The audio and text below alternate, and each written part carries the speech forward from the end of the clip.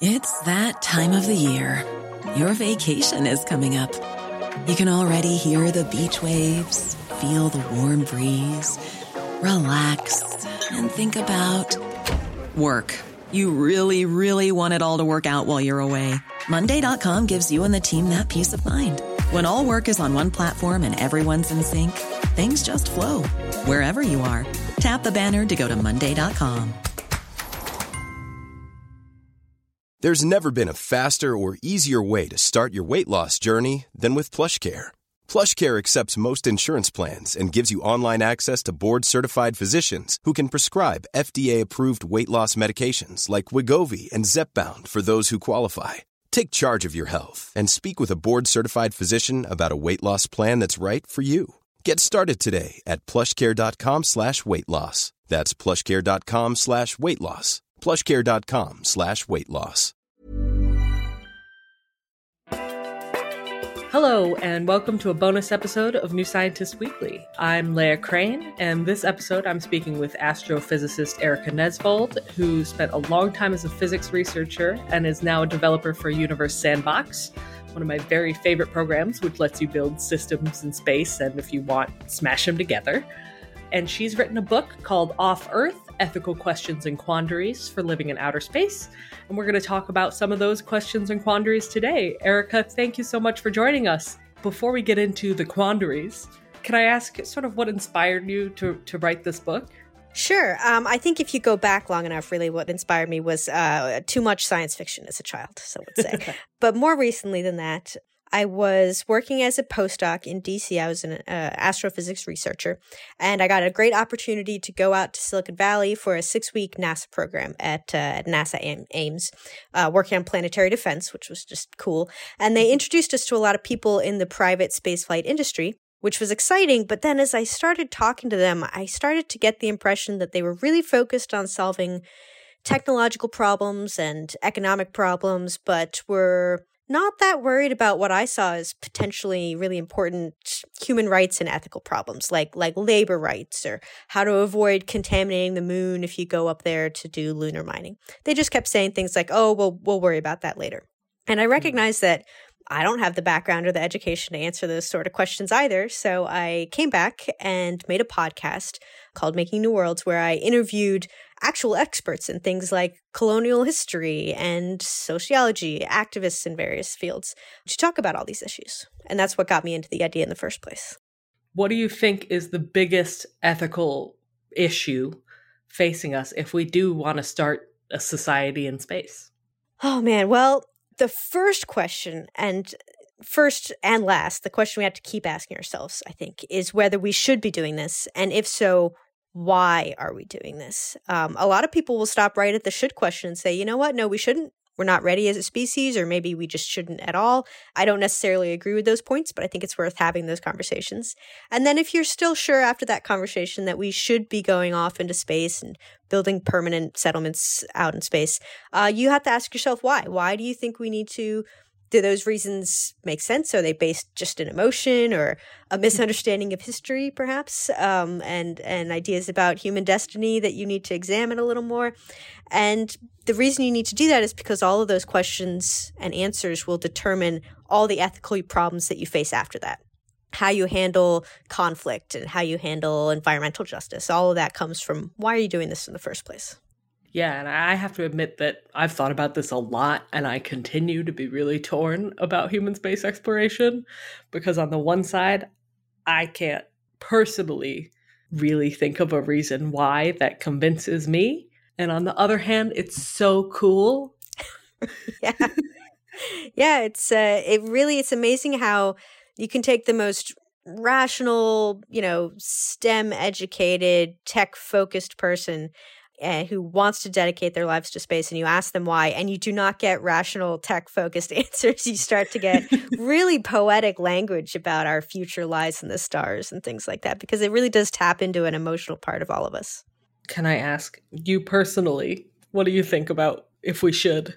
I am not convinced by the arguments that we're not ready as a species, and a couple of reasons for that. One is that I do think that we need to figure out how to live places beyond the Earth because the Earth will not always be habitable for humans. Now, that is a really long time scale to work with, so I don't feel quite the same level of urgency as some people, because Earth is by far the most habitable place in the universe right now and will be for a long time. When you say a long time, you mean like billions, right? Billion years, yeah. Okay. Which is a long time. But it's, it's worth starting to think about that now. And the other is that I'm not convinced that we're ever going to be able to all agree on what it would mean for us to be ready to go to space, what it would mean to be mature enough as a species. And so I don't think it's necessary that we wait around for that. But I do think that doesn't mean we just get to run off and follow our hearts and do this without thinking about what we're doing. Come on. I think we need to do this deliberately. We need to have a lot of conversations like this one, and we need to think about human history and how to not repeat the mistakes of our past. Yeah, I know one thing that I've been thinking about quite a bit is who and how we get to these places if we're going to, because there's no regulation saying, if I happened to have a really, really dope spaceship, which I don't, I could just go to Mars and start my own society with my own laws and do whatever I wanted. And I know there's been some talk by certain billionaires about setting up a sort of indentured servitude where you work on Mars to pay your way. Do you see a way to prevent these issues that we've seen in the past on Earth from repeating themselves off-world?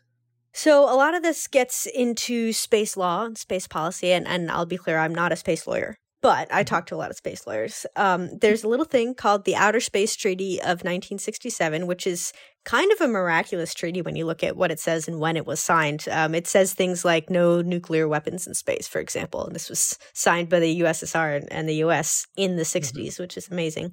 And it also says things like nations can't appropriate territory in space. So Canada couldn't decide to go to the moon and say the moon is ours now. It's not that explicitly clear about whether you or I could go to the moon and say the moon is mine now. It does say that individuals, private companies, et cetera, we have to have oversight by the launching state. So if we launch from Canada, then Canada gets to set the rules on what we can do there. So a lot of this is kind of remains to be seen how it's going to be tested in court. And that includes all the billionaires who want to go up and start mining. But we're going to find out. And one worry that I've heard from people working in the policy world is that the huge, super fast growth of this private space industry is really outpacing regulation. You can see this especially in low Earth orbit, where just tens of thousands of satellites are going up in these mega constellations, and people are starting to really get concerned about orbital debris, but regulation just can't keep up because regulation just moves slower. Right. And I know there's been some issues even with people setting up things that are against regulations, and there's not much they can do about that after it happens. So in terms of solutions, do you think it's time for us to start thinking about that kind of regulation now, or I guess yesterday? So some people are thinking about it. The U.S. is moving forwards with things like they had a Space Act in 2015. The Artemis Accords are meant to sort of have lots of countries come together and say, okay, we're all going to agree on these same sets of behaviors that we're going to agree to in space. But it's not going to cover everything. And eventually, I don't think we possibly can predict everything that's going to lead to conflict in space. And so the other thing we'll have to do is make sure that we learn from mistakes. We respond to conflict as rationally and calmly as possible and fairly as possible, and just keep trying to do better as we go. I'm wondering if you have any ideas on how we make those regulations enforceable. Because I know the big problem, in my experience talking to people with the Outer Space Treaty, is that its wording is incredibly vague, and it basically says don't do bad stuff without a lot of explanation of what that means. And, on the other hand, if I launched myself a rocket and went and stole a moon buggy on the moon, who's going to arrest me? Right. So this is one big question is, when you're so far away from, let's call it the rest of civilization, how does the rest of civilization even notice that you're breaking the law, right? So monitoring in the first place is an issue. But we all have our telescopes pointed at space, so I think it'll depend on what you're trying to get away with, of how Someone's easily joyriding on the moon. Yeah. The other thing I'll point out, so I'll stay away from the international treaty law part of this because there are better experts to talk to there. But I talked to a space lawyer named Laura Montgomery, and I asked a similar question of like, how do we even enforce? She is great.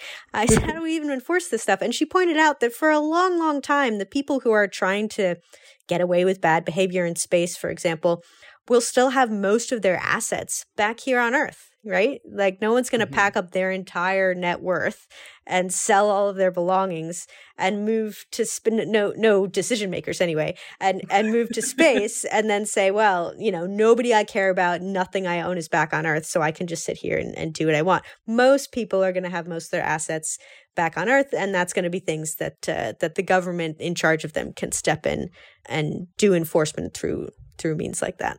At this point, it seems like pretty clear that the law has a bit of a long way to catch up, regardless of what law we're talking about, national, international.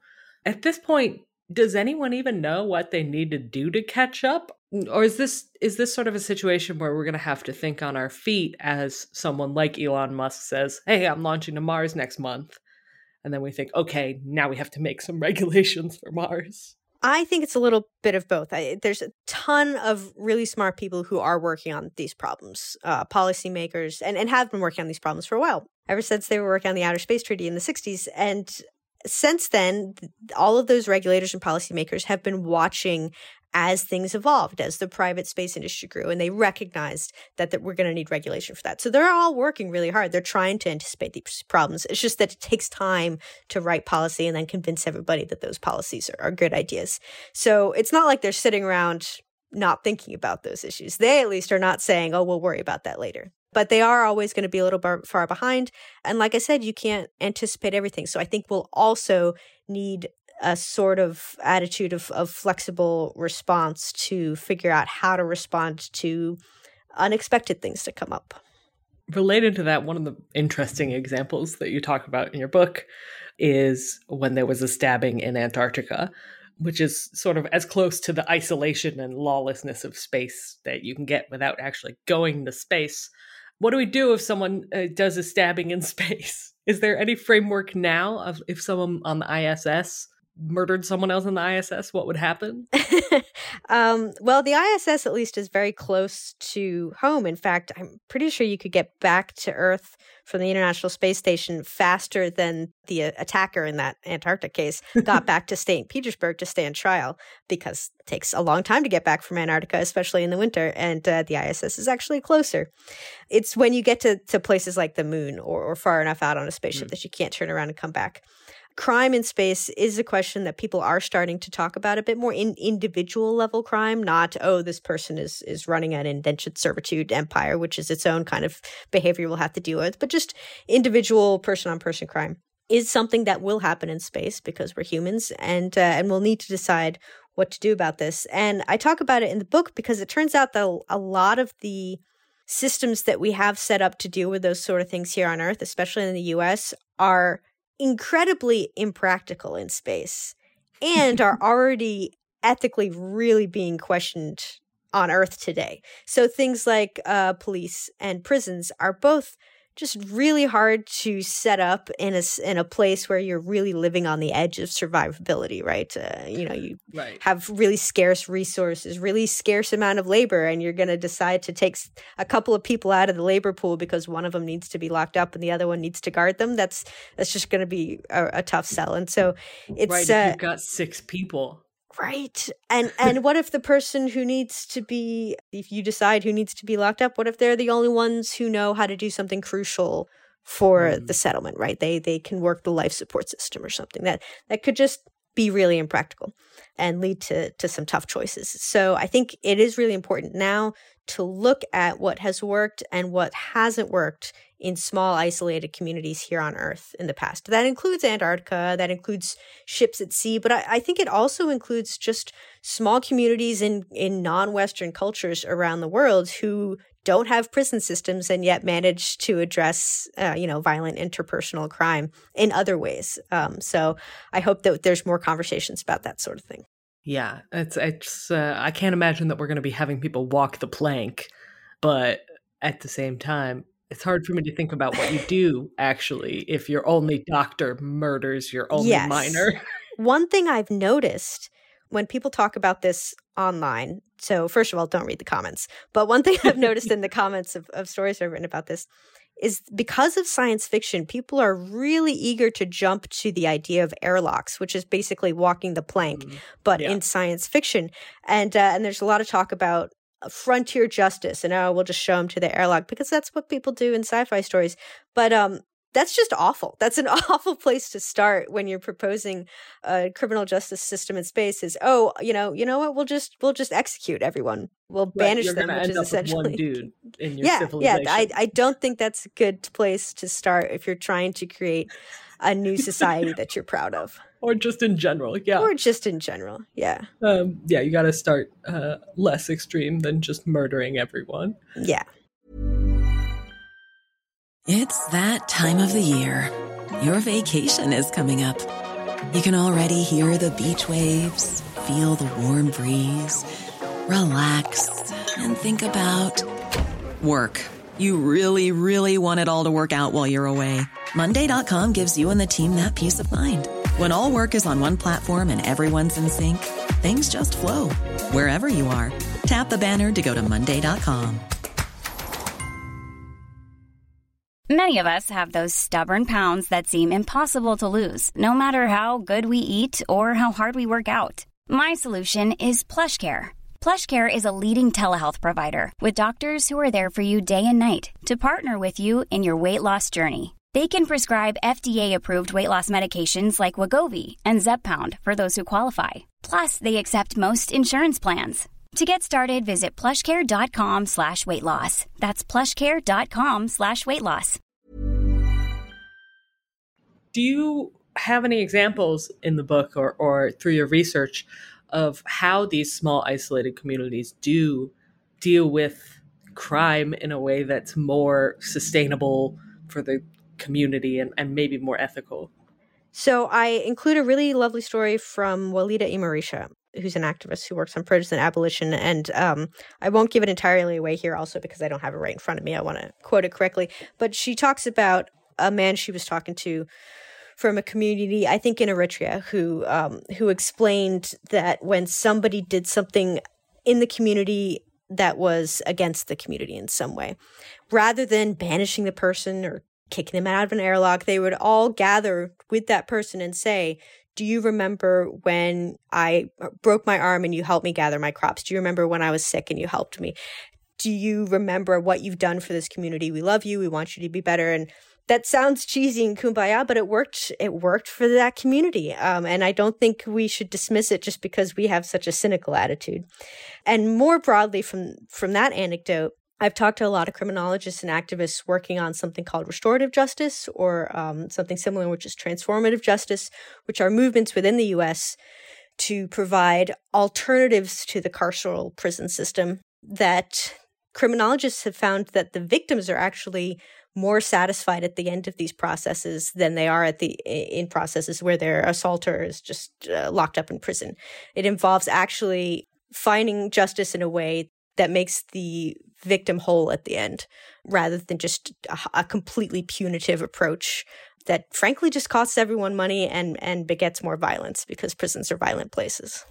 Yeah, it sounds like we're going to want to send a lot of therapists and social workers, which is, I don't know, equivalent to regular society and what we might, in my opinion, need in regular society. But it sounds like we're going to have people whose job it is to mediate rather than people whose job it is to be a prison guard.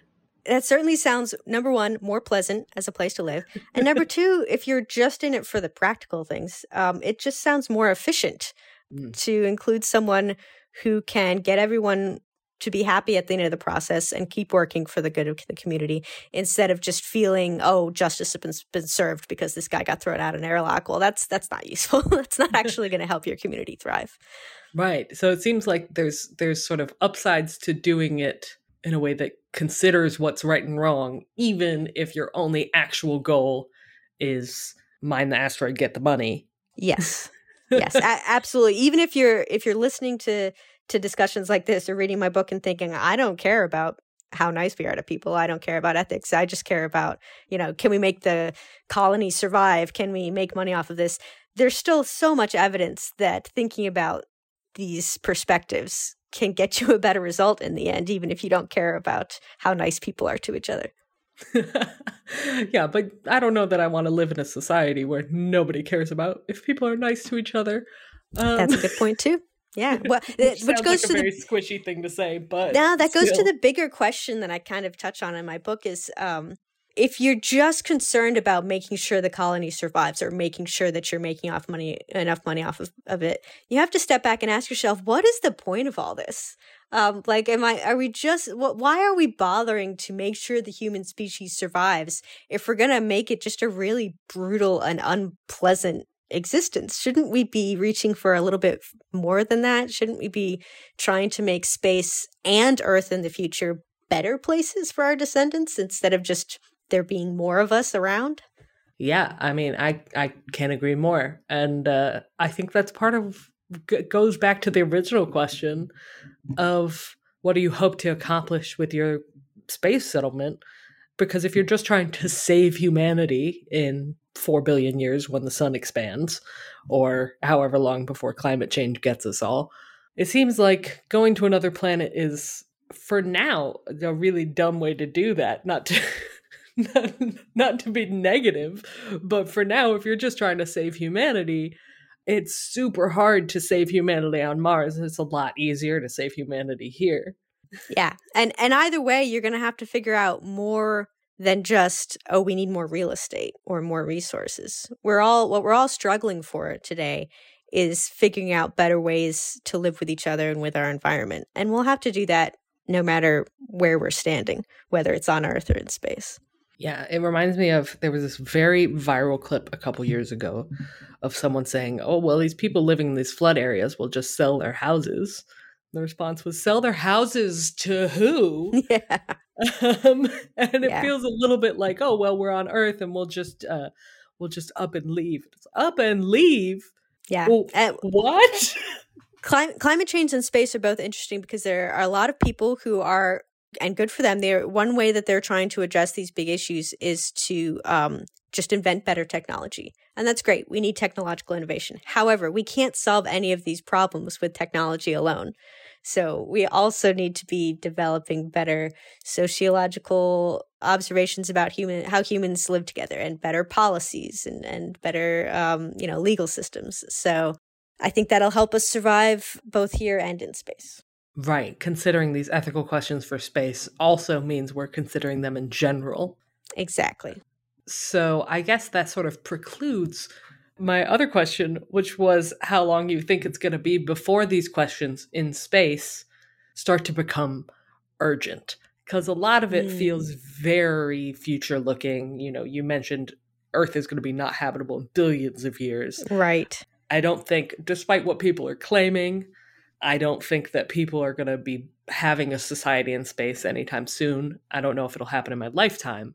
Right. When do you think we start being urgent about I'm it? skeptical that we're going to have permanent human habitation in space in my lifetime. I try to stay away from any time estimates at all because futurists are just bad at guessing time when it comes to technology. But I'm skeptical about it happening in my lifetime, which then leads to the question of, okay, well, why am I worrying about any of this stuff? A couple answers to that question. One is that we don't need permanent habitations in space to worry about things like environmental justice in space, because we're already damaging the space environment when it comes to low Earth orbit. As soon as we start doing things like mining, we're going to be damaging those environments, and we need to think about what we're doing there and learn from the environmental protection and justice movements on Earth. And it's not too soon to be thinking about labor rights, because there are already concerns about labor rights abuses in the private space industry, the companies that are working in the private space industry as they exist here on Earth have already had some labor rights concerns. So we might as well start thinking about that now, even if those workers are not technically in space. Other things like crime in space, I don't know when that's going to happen because hopefully not anytime soon. But you're not planning on committing it, so right. Well, and there's people in space, so I can't promise it won't happen soon. But crime in space and things like reproductive rights. I talk a lot about reproductive justice and reproductive rights in space. That's going to be probably a long time coming because we don't even know whether it's possible to have children in space. But I think it's still worth thinking about these issues and talking about them because not only does that always seem to lead back to our present day troubles on Earth, which it's worth talking about, but I find that it, at me at least, it lets me imagine solutions to these problems that are way more radical than I would come up with if I was thinking about Earth. I mean, we were just talking about criminal justice. And as you can hear, I've really leaned into prison abolition, which I had not thought about before I started working on this. Because when you grow up in the US, even if you think, well, it'd be nice to live in a world with no prisons, it's really hard to imagine how you'd get there from here. But if you start in this sort of okay, imagine I was starting a community from scratch on Mars.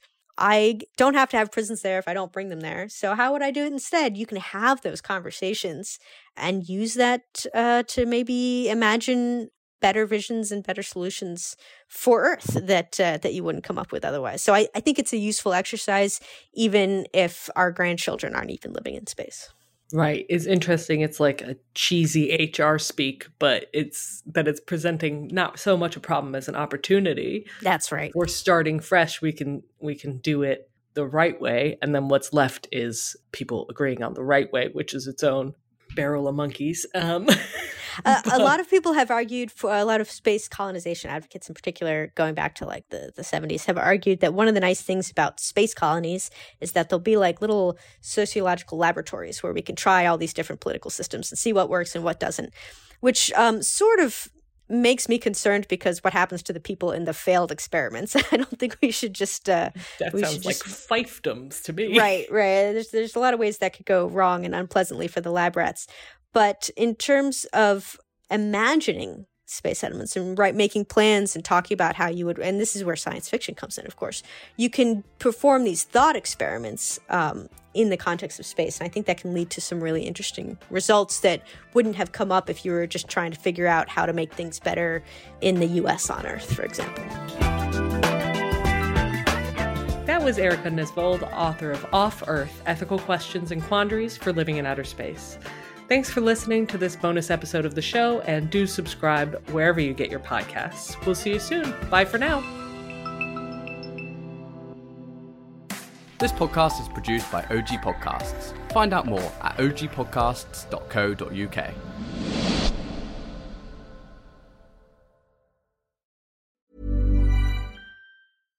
Hi, I'm Daniel, founder of Pretty Litter. Cats and cat owners deserve better than any old-fashioned litter. That's why I teamed up with scientists and veterinarians to create Pretty Litter. Its innovative crystal formula has superior odor control and weighs up to 80% less than clay litter.